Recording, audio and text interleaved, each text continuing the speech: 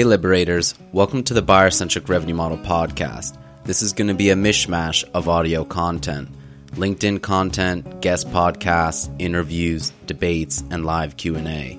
We'll primarily discuss how you can liberate yourself from the outdated and harmful sales-led growth model from the 1980s and instead achieve marketing-led growth via the Buyer-Centric Revenue Model.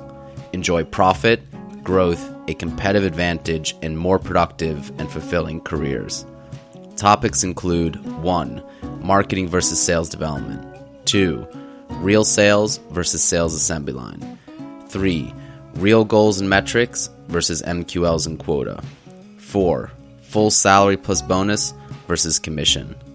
If you haven't already, I highly demand that you sign up for the Buyer-Centric Revenue Model Slack community to discuss and implement the model. Join the movement of forward-thinking peers liberating and modernizing B2B marketing and sales. Enjoy insights, resources, and jobs. Plus, live Q&A on Thursdays at 1 p.m. Pacific Standard Time. Head over to buyercentricrevenue.com to sign up. If you want to learn more, check out my LinkedIn videos or my book, Marketing-Led Growth via the Buyer-Centric Revenue Model, available on Amazon in ebook, paperback, and audiobook. And now to this episode. Hey everyone, in this episode we've got Jay DESAI, the head of marketing at Captivate Talent, a B2B talent agency for sales, marketing, and customer success. So Jay, thank you so much for coming on the show. Yeah, Nelson, thanks for having me. Excited to chat. Awesome. So let's stick you right into the B2B buyers flip-flops. And so how do you first like to become aware of vendors? How do you first like to hear about them? You know, who do you hear about them from? Where do you hear about them from? And so, for example, that could be peers, influencers, word of mouth, communities, LinkedIn, various social platforms, and leave aside for the moment how you do research and how you eventually learn about vendors. We'll come back to that, but this is the initial awareness stage. Go ahead. Yeah, absolutely. So for me, I'll do it from my perspective as a solo marketer. So I don't have a marketing team or anything like that. It's just me and then maybe some contractors sometimes. So for me, how I usually hear about products is like through, like you said, like word of mouth is probably the biggest one. I get ads too. So I look through that. Obviously, like everyone else, I get emails. Those are probably the three biggest buckets. I mean, I get cold calls like everyone else as well. I don't really pick them up. So I guess that's a story for later on in this episode. But yeah, I think just the way that everyone pretty much receives them. Yeah. Nice one. And so for word of mouth and ads, what channels or platforms are you on? Like, for example, for word of mouth, what social platforms or what communities? Yeah, for me, it's LinkedIn and Twitter is what I'm plugged into the most. I'm actually trying to get back on Twitter. I haven't done it in a few months, but I'm trying to make my way back on there. So it's right now, I guess it's a majority of it is LinkedIn for word of mouth. And then from the communities part, I guess a lot of the communities that I'm part of have become very big and become very noisy, where it kind of becomes like everyone wants to plug their own product or ask like surface level questions, which is like a huge time suck. So I don't usually hang out there that much. If I need to like message someone that I have like talked to before, I might do that. But I'll try and go through like LinkedIn messaging or Twitter DMs first. And then when it comes to ads, for me, the biggest ones right now are probably Instagram. And surprisingly, I still use Facebook a decent amount. I tend to usually skip past the ads that come up on LinkedIn and Twitter. So I guess that's a little bit interesting over there. And then occasionally I'll find stuff on TikTok sometimes as well. I don't really spend as much time on there. It's kind of hard to spend time everywhere, but those are my main sources. I find that the ones on Facebook and Instagram are really, really great because they're just Facebook and Instagram have been around for such a long time. They've really nailed down that algorithm on how to reach people, especially if you know what you're doing there. So that's a great place for me to see products as well. That's awesome. So, word of mouth on LinkedIn and on Twitter, ads on Instagram and Facebook, and also some emails as well.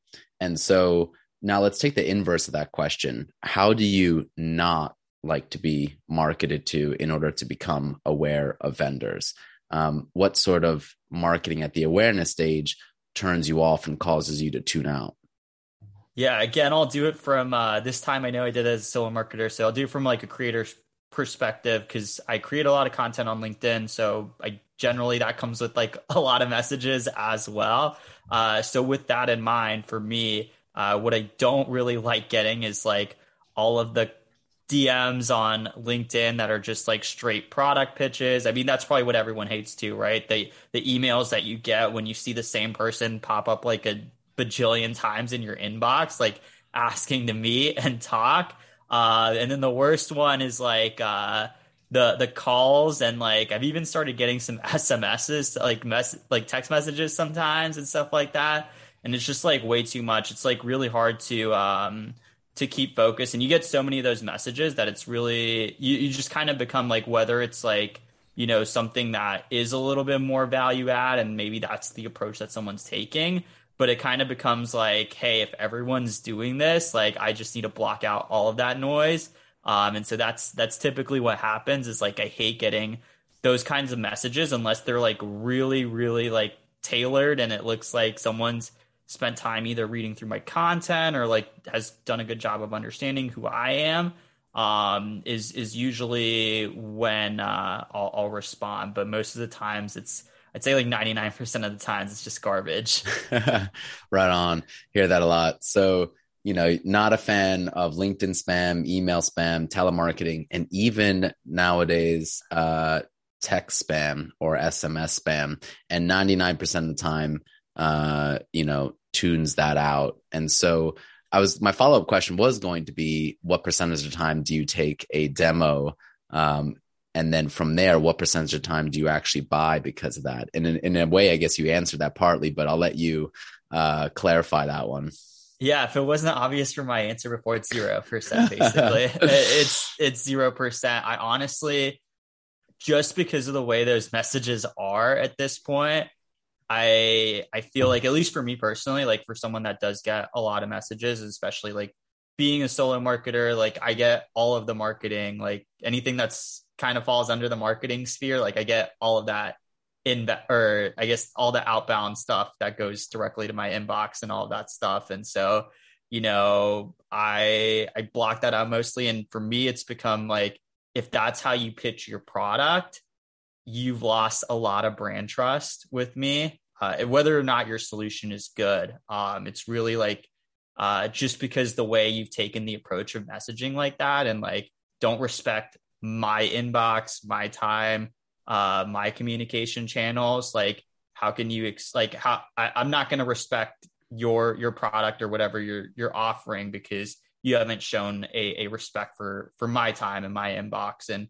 all that stuff. So it really like severs that trust almost immediately. And it kind of just becomes like a compounding thing. Like, in marketing, there's like compounding growth. Like, this is negative compounding growth, because the more messages I get from the same person that I clearly haven't responded to, it makes me feel just even more and more likely to like never use that product again. Right on. Or ever, actually, I guess, in the first place.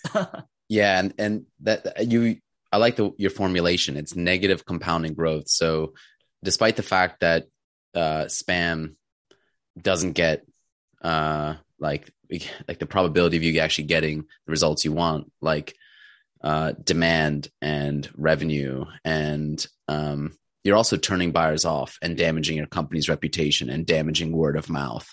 And so which is the opposite when you do proper marketing. You get compounding yield. And so a positive yield, and you're getting compounding negative loss from all this. And so Jay's that poor girl at the bar who's getting hounded by all these annoying people and just getting turned off by that. So now with that, Jay, you kind of already shared your percentages, but we ask everyone on the show for a percentage split preference for becoming aware of vendors from proper marketing, like content, social ads, word of mouth, the influence of your peers, the things we talked about at the beginning, versus spam from telemarketing, email spam, LinkedIn spam, and maybe bribery via gift cards and texting spam.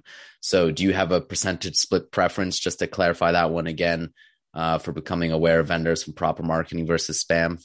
Yeah, I'll actually give you an interesting answer to this. It might not be what you expect. I'd actually say in an ideal world, I'd love it for it to be 50-50, honestly. And the reason that I say that is because I think there are good opportunities to do like that outbound successfully, like when you are tailoring a message when it is to a specific need, or you're doing that kind of like you're starting that value add conversation essentially. Like there's a lot of things that can make sense. Like for instance, like let's think about like startups for a second. Like startups, usually, you know, your founder's wearing a lot of hats. You may have like a few people on your team. You want to maybe specialize a little bit more, and you're, you know, maybe you raise funding and you're thinking about like, how do we get a little bit more specialized? Like, how do we get, you know, someone who's not just doing all of marketing, maybe someone who's doing like paid ads or something like that, or, hey, like we need to do like content marketing more effectively or whatever that is. Like, if that need is like clear and, you know, in your face, or like, you know, you're able to understand like this is kind of like when those trends happen, like when someone's looking for that, I would love, like if I was in that position where like, yes, I'm actively looking for a product and, you know, someone's able to identify that, or kind of maybe there are some signals out there and sends me like a message like for a product, like absolutely, like that makes a lot of sense. Like a good example, I guess, is like, I put out an ask, I think it was last week on like Friday, to ask about what kind of like, we're working on a live show at our company, and, you know, doing the whole podcasting and all that stuff. And so we're using a current platform right now, but it's not giving everything that I need for it. And so I put out an ask to my network, which is like, hey, like what, you know, this is what I'm looking for. Like, this is what my ideal solution looks like. Like, what are your recommendations? So I'm getting some word of mouth, like, you know, recommendations through there. But at that point, I'm also willing to be a little bit more open to someone sending me a message and saying like, hey, like I have this product, like, you know, this kind of fits like what you're looking for. Like, just like send the link. Like, there's no like, you know, overly like, I'm going to keep messaging you and hounding you until you buy this.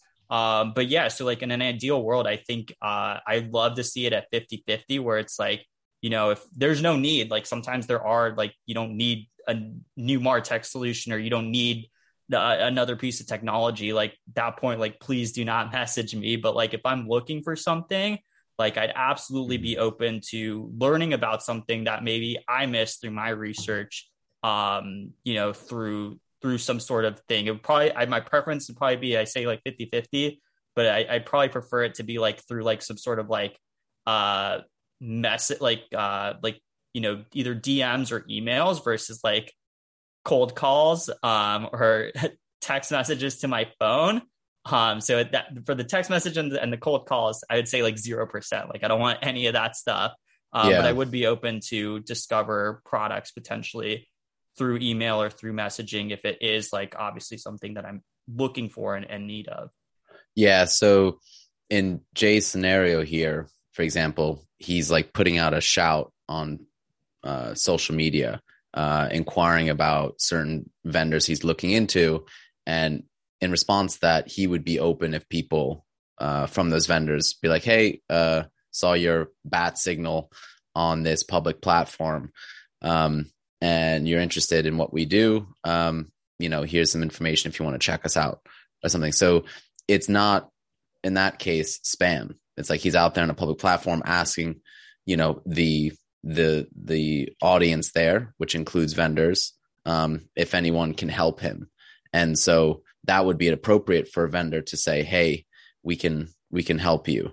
And so hopefully that vendor's marketing team has got eyes on that, or is in tune to Jay or mentions of their category, and then they can mention something. And so in that case, I'll put you down, Jay, as maybe 50-50, although it's a bit tricky given the way I phrased that question. And so one of Jay's other points was, if I'm already in the market, if I already have a problem and I'm looking for a solution, right? And then someone messages me, right? I'm less likely to be turned off by that because you're already in the market. I've already been marketed to at that point and are likely about to, you want to consider a vendor, and maybe you're about to even consider or hit up this vendor or go, and then they message you just at that golden time, that rare time. And so it's like, well, I was going to come in anyways, so no biggie. But then you have to consider, well, what were all the things that got you to that point beforehand? And so maybe the timing, that aspect of the timing having to be really, really, really like you're just about there, is a very small window as a buyer that you are in that moment, and something for vendors to be considering. So I'll put you down for 50-50. Now, moving on to how you then like to learn about vendors. So once you become aware of vendors, how do you then like to do your research? And where do you go for information? Do you go to your peers? Do you go to the website? And what information are you seeking? Use cases, pricing, to see the product, how the product works, stuff like that. Go for it. Yeah, for me, it's usually going directly to the website. If it's got a product with like a trial or something, or a freemium kind of like model, I'd love to sign up and kind of dig in for a second. I guess the caveat to there is you got to do a really good job of kind of like your product led onboarding, to make sure that, it's easy to understand like how to use the product and kind of get started and stuff like that, because no one wants to get stuck getting frustrated. But yeah, I will typically go through websites. I will also dig around and kind of like use my own signals. Like if I've seen someone mention this platform before, like that's most of the times when I'm going to the website. So like I've maybe gotten it through, word of mouth, or maybe I've gotten an ad for it, or maybe I've seen someone mention it, or something like that. Where I'll go check out the website and I'll look through, the product features. For me, I am a maker, so like I'm doing strategy, but I'm also like getting into the nitty gritty in the day to day, where like I actually have to like, as a solo marketer, like I'm producing the content, I'm making sure we're like active where we're distributing, I'm putting together the emails, like all of that stuff. So for me, like being able to try it and get my hands dirty is like what's really important. So I look a lot at the features and like the benefits and things like that. Over there, I'm somewhat interested in case studies. I think those are really effective for like more like enterprise grade solutions where you really have to get like a lot more buy-in. But for me, like I just want to get in the product and try it out.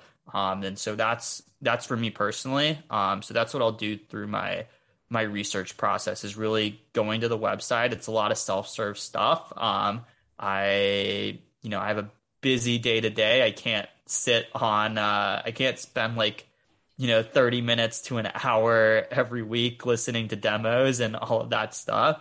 But that's for me personally. I know for other marketers, it might differ depending on how specialized you are and what your day to day looks like. But that's kind of my process.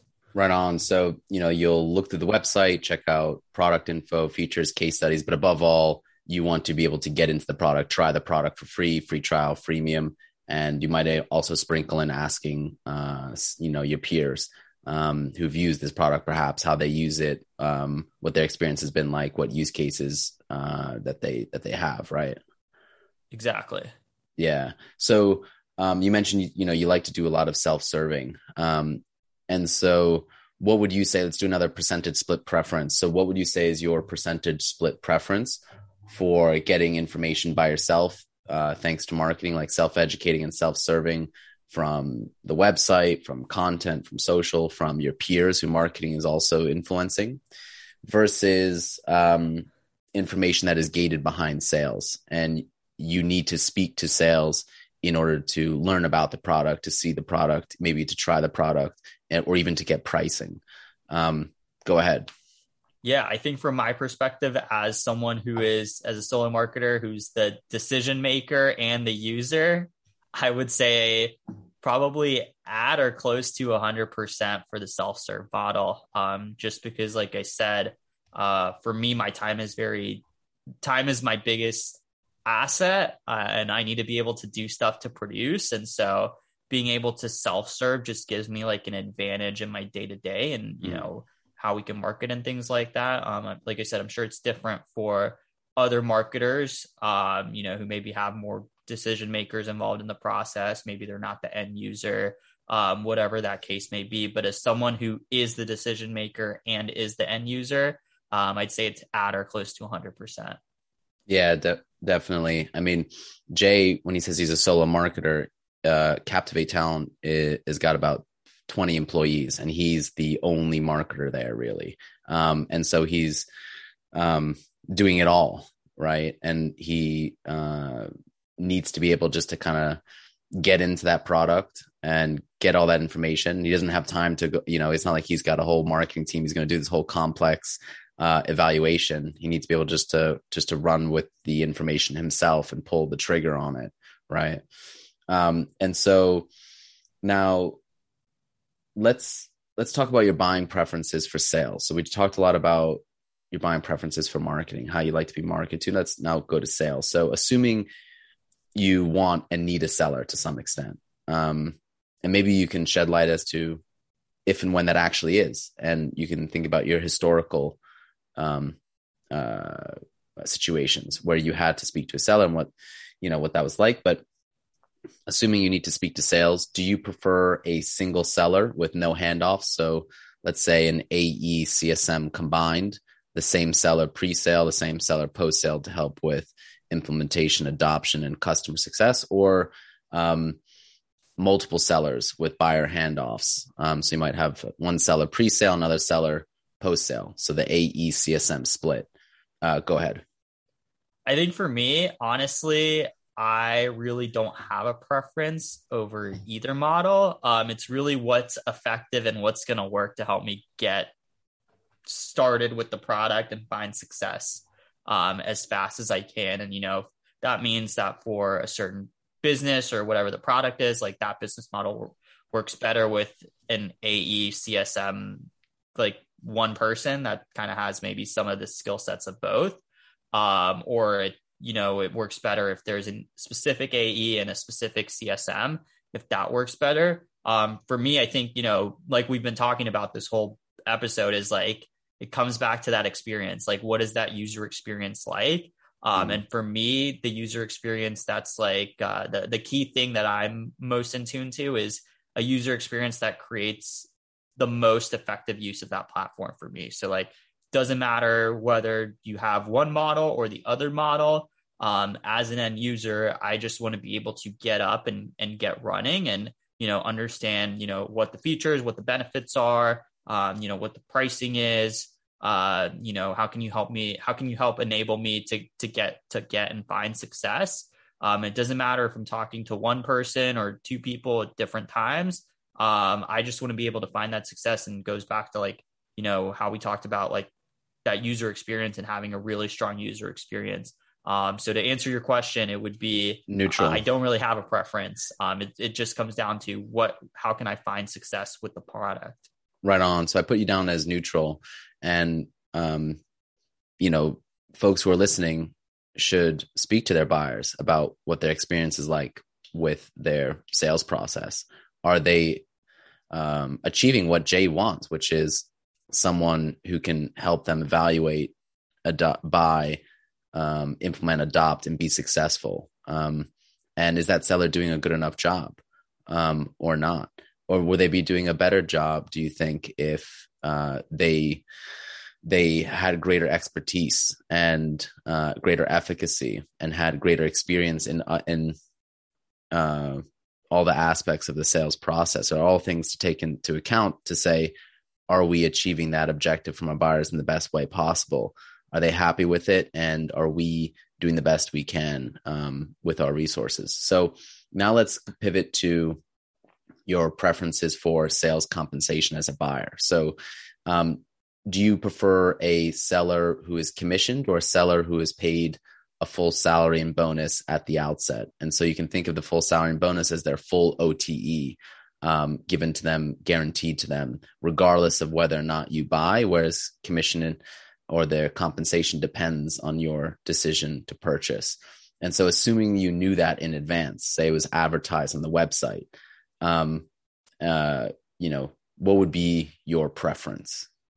Yeah, I think I might have a different answer than than most people here as well, which is, I personally don't really have a preference to that. I think good good selling comes down to, and that it connects back to the whole entire business. Like, how do you provide that best user experience?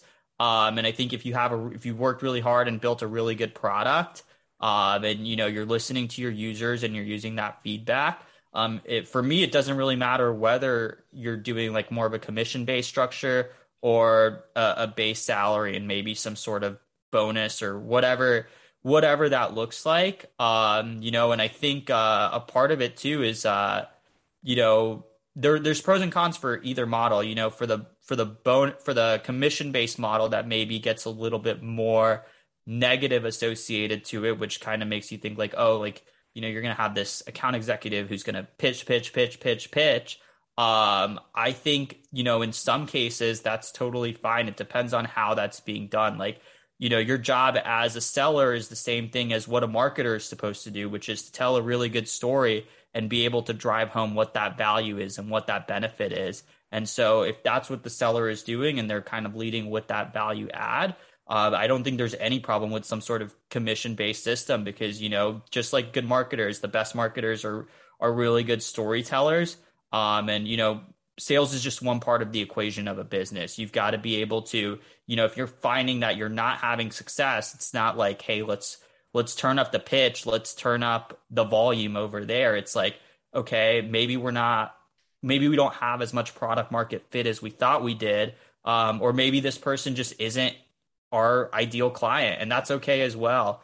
But I think what's really important is to make sure that you're doing all you can do to have that kind of like, synthesis in your business where everything's kind of working together. And so, back to your question, it's, I don't really have a preference. I don't mind being sold to if the product is really, really good. And maybe I missed something on the website, that I didn't understand the full value and the full benefit of. But I can also understand, wanting to have a good base salary and incentivize bonuses and however you want to do. But for me personally, I don't really have a preference. It goes back to just, can you answer the questions that I want? And, will you be okay if, maybe I'm not your ideal client or whatever that is? Right on. So I'll put you down as neutral. And there's some nuance to Jay's answer here. And so maybe with that, we will take off your B2B buyer flip-flops and we'll put on your B2B marketing hat.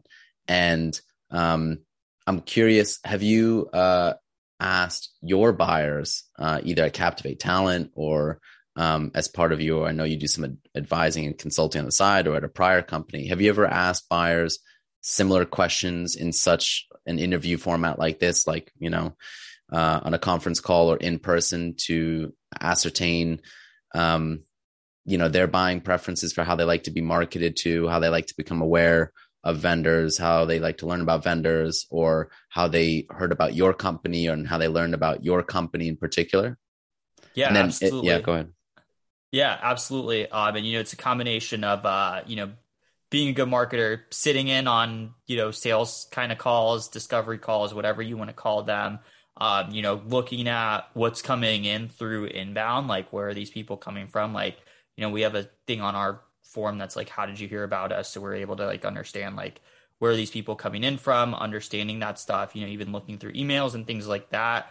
So it's everything. Like you've got to be able to talk to your customers and sit in on that. And if you need someone to kind of bridge that gap, like whether it is that because for most marketers, they're not like the direct, like if it's a sales call, they're not the person that's going to be pitching the product. You're kind of like sitting in on there and maybe like understanding, or maybe even if you're going through a call recording or whatever that is, like make sure you're working closely with that person that is on the front line to kind of bridge that gap. So I think it's all of that, like talking through that, and even potentially like, sitting in on conversations later in the stage, like once someone converts, like sitting in, on kind of like, I guess, customer success calls or whatever you want to call them. When someone is a buyer, like what are you doing there? Like what are the benefits that they're getting that you can kind of maybe take and put back into your marketing and things like that. So it's everything. It's really like full all the way through discovery, through being a customer for, 1, 2, 5 years, whatever that is. So, I try and do as much as I can to participate in that entire funnel over there. And that's what I'm focused on. Right on. So you got some of that feedback from buyers in the demo request form, also from listening to sales calls or customer success calls, or from post sale. And then also, have you had direct interviews with buyers, like let's say customers after they bought, or even just prospects, just one-to-one marketing to these buyers as well? And Yeah, how'd that go?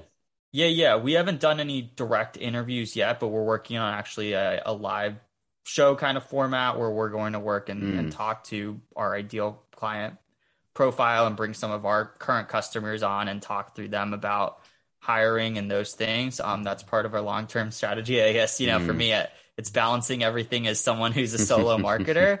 But I have done that kind of stuff before where I've run like customer interviews and kind of like figured out and understood like, why did someone buy? And those are really important as well. And I'd say like, even in that sense, like it doesn't take that many. And I'm sure, based on the people that you've talked to, I'm sure maybe some of those people would say the same. It doesn't take that many to find some of those bigger trends in there. Usually when you get through like 3 to 5 conversations, you can figure out pretty fast what that discovery process is for your ideal client. And what have you learned so far from your demo request form attribution and from your listening to conversations with sales? How are buyers for Captivate Talent hearing about you and learning about you?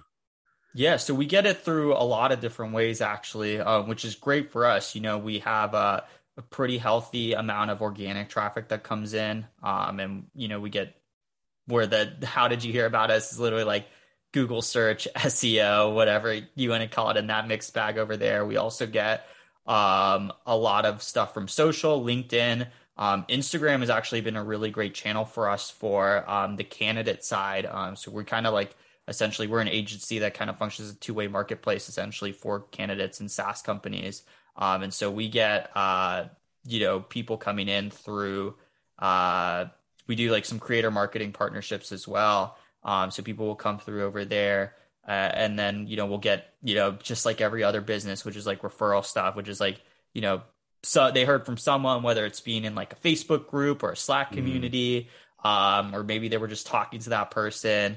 And then another part of it comes through like partnerships as well, people that we can refer over business. And I think that's a really important piece, as well, as kind of being in tune with like, what are the other services that your customers like use? And maybe those are some people that are not competing in the same space that you are, but obviously it kind of fits that whole customer's product ecosystem.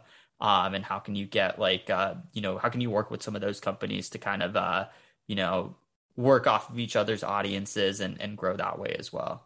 Right on. So yeah, referral partnerships with non-compete vendors in the ecosystem, and both mutually benefit from a revenue share.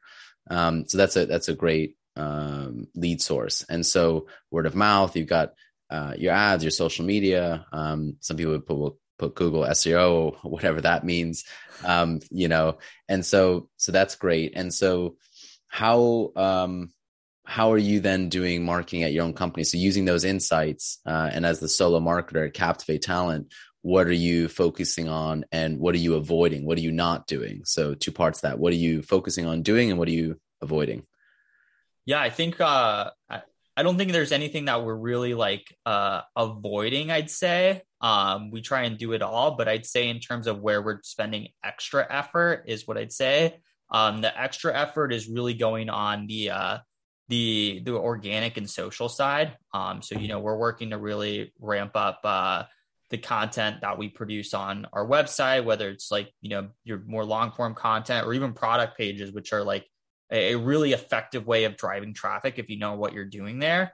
We actually get a lot of stuff coming in through those product pages that are on there as well. And then the other piece is like the social piece. So like I said, like we just recently launched a live show. We'll probably launch a second one that's more geared towards the company side. Right now we have one that's geared more towards like candidates in revenue. So in sales, marketing, customer success for SaaS. And so we're taking that and, taking that long form of content, doing what everyone that's doing that right is doing, which is chopping it up into a bunch of smaller bites and distributing it across social and all of that good stuff over there. So that's really where we're putting in the extra effort. And then, as we kind of create that base, I call it's just like building a house. Like you got to get your foundation right before you can start building your first story or your second story or, all the other nice little things that go into a house. And so a big part of that foundational piece is that content, is that social piece where we're going to be able to get that distribution. And, as that inbound engine is working, then it becomes a lot easier to spend time on maybe some of those kind of gray areas of marketing, right? Like partner marketing. It's not like, we're going to reach out to 10 partners and we're going to make sure that we get like X percentage into like some sort of partner thing. And, what are we going to do to create, a good partnership over there? Like, what are the assets and like the outputs that we're going to create? It might be a little bit different for each partner. Whereas like, some of the more like content social stuff is something that you have like full control over. So yeah, to summarize, we're spending extra effort on content and social. And then as we kind of build that foundation, it's going to be really, how can we make sure and leverage our partners and generate as many referrals as we can.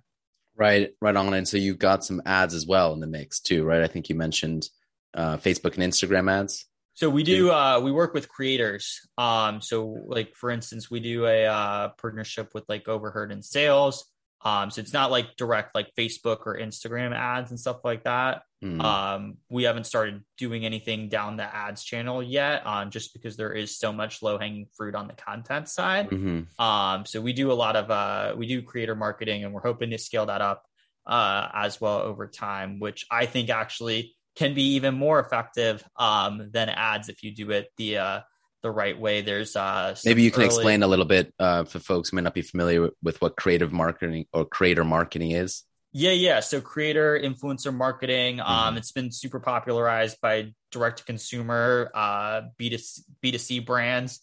You see it all the time where someone's promoting some sort of product or stuff like that. Works pretty much the exact same way in B2B. It's just not used as frequently. B2B is always feels like late to the game and a lot of that stuff. We're working there to kind of do, like I said, like we have one bigger partnership that's like with Overheard in Sales where, we do like a pay per post kind of model to drive traffic back essentially. And it's just like how influencer marketing works in direct to consumer brands. And, it's an effective way. Like there's a lot of, we had a lot of creators come up in the direct to consumer, B2C world before B2B. Like there was a lot of content creators on that side. And now they're starting to become more content creators in the B2B world. And it's starting to become a little bit more saturated, more mature. And so as that develops, it's going to be the next step is obviously for those creators to be able to monetize with some sort of brand deals and things like that. It's inevitable. So it is inevitable, Mr. Anderson.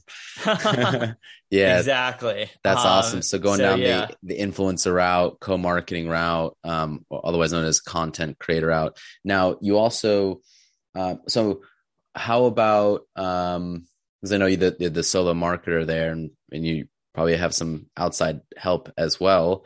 What are you doing in terms of telemarketing, LinkedIn direct messages, the stuff we talked about before, email messages or SMS, those type of things that we were talking about earlier.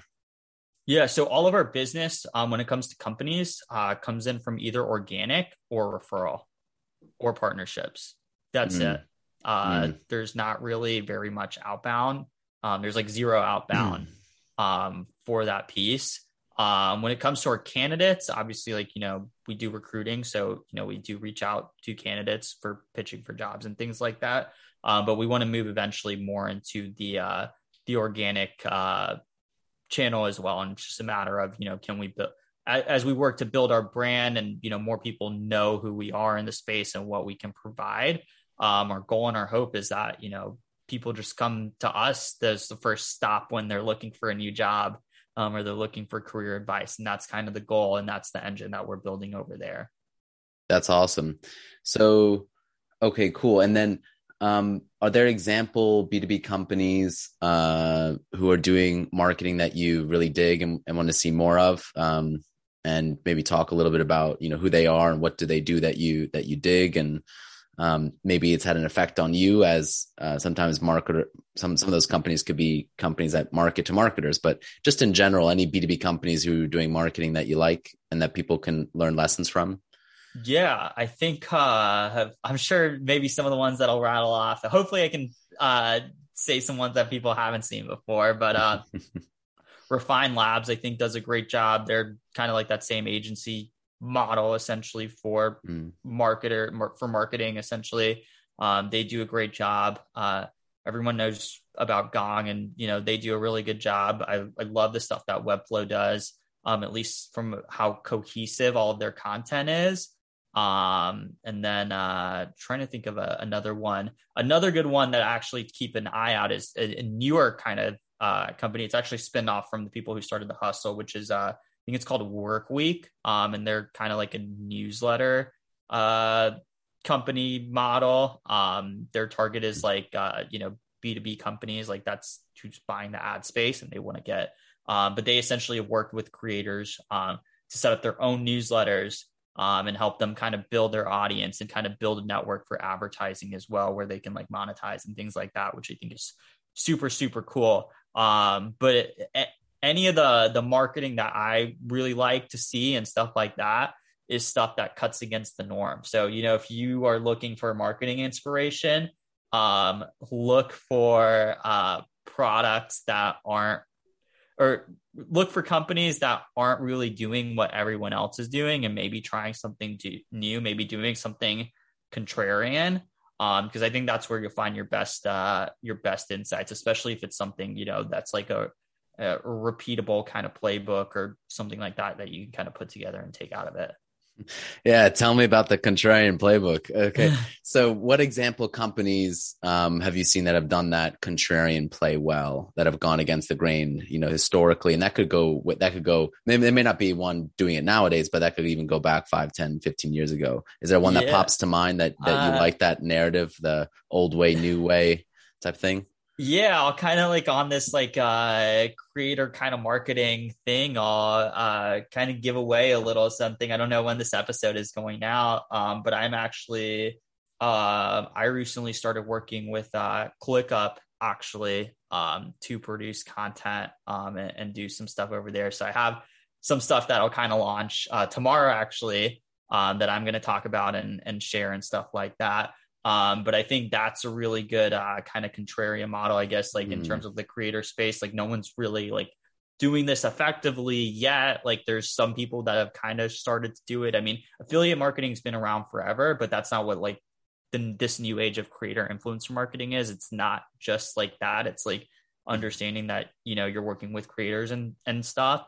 So I think that's something that's a little bit more contrarian, maybe. A lot of B2B companies, B2B marketers tend to draw inside the lines. It's like the same kind of stuff. Like, we're going to do a blog, we're going to do case studies. The next thing that's kind of come from outside of the box into the box is like the podcast. Now, a lot of people want to do that and do all of those things. So I think that stuff that's like the influencer stuff is a little bit more contrarian, potentially even thinking about like, how to utilize and maximize product pages, I think is a little bit contrarian as well, because most people build out pretty simple, they do most of the same stuff.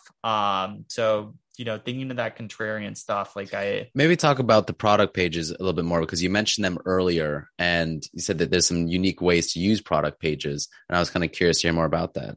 Yeah. I think just having a really good, first of all, understanding of what product pages can do. Product pages are really good because a lot of the stuff that people end up creating for like blog content, because they want to rank for like keywords and stuff like that, they end up creating long form blog contents for it, which is great. Like that's awesome. But for me, like I've been, I guess, so into the social sphere. And I think as more people get into the social sphere, we're going to want to consume shorter and shorter form content. And so like a 2,000 word, 2,500 word blog just really doesn't do it for me unless it's really, really well laid out and there's a lot of unique insights to take away. So where I'll go to like check out stuff like services and things like that, like instead of wanting to go, like if I'm searching for, content marketers, like I don't want to read a blog about content marketers. I want to go to a product page that's for content marketers. And when you're thinking about that, like create product pages around those big keywords that you want to rank for. Like find companies that do it really well, create a template for it, and produce it and publish it. Nice one. So that's awesome. Interesting. I haven't heard that one before about better product pages and maybe not having your 2010 ultimate guide to ultimate guides to ultimate guides, like 30,000 word keyword stuffing blogs, but making your product pages way more interesting and useful and shareable. And so are there any other closing thoughts or parting thoughts based on the conversation that we've had so far, and marketing do's and don'ts, or things you'd like to see more of you want to add there before we close out? Yeah, I guess to summarize, focus in on building better experiences is like the main thing that I would take away. And then the other thing that I'd say is like, make sure you have your key bases covered. Like, just because you don't want to do something, like you should make sure that you've got everything that's in the box done before you go out of the box. And then the last thing I'd say is like, don't be afraid to go out of the box. Don't be afraid to be a little bit contrarian, because the most growth for marketing teams generally tends to happen when people think a little bit outside of the box and how they can acquire users or how they can keep users on for longer, whatever that is. So be willing to be a little bit contrarian as well. And those are the parting thoughts I'll leave with. Nice one. And so this is a really important point about being contrarian, because this is like marketing strategy and your positioning messaging that will trickle through all your tactics. So if you just have a really compelling narrative that you can communicate to the market about, let's say, the old way, new way, there's a couple different ways to do this. For example, Refined Labs did this with their, the old way of doing marketing versus the new way to some extent. And then Gong did that with Unlock Reality, because it was either like, do you take sales' word for it, or do you just listen into the sales calls and hear right from the buyers? And so, that is a compelling message that you can communicate on all and distribute on all the different platforms and channels that will really resonate. So it takes some work to kind of practice and get some error, but you eventually get closer and closer and closer towards that, right, Jay? So maybe with that, we'll close out. How can folks find you, and maybe also share a little bit more, if there's anything else we haven't mentioned about Captivate that you can share with the audience in case anyone might benefit? Go ahead.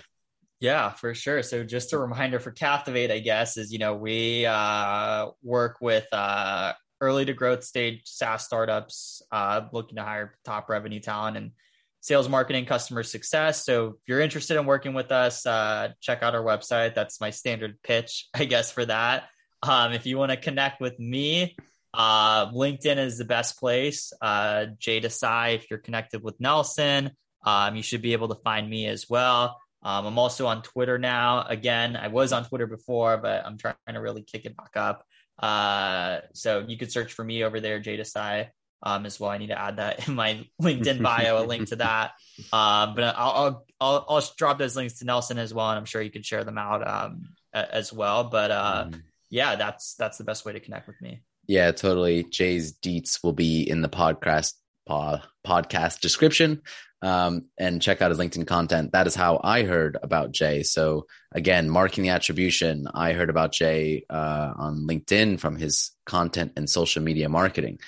He didn't telemarket me or email spam me or LinkedIn spam me or anything like that to become aware of or to learn about him or to come onto this podcast. So with that, hope you guys enjoy this one. Jay, thanks so much for sharing your insights and your buying preferences and your marketing tips. This was awesome. Hope to hear good things about you and Captivate and see the cool influencer marketing that you're doing as part of Captivate, but also that you're doing yourself for other vendors, which is a really cool, I think, route to take. So with that, buyer-centric revenue model over and out.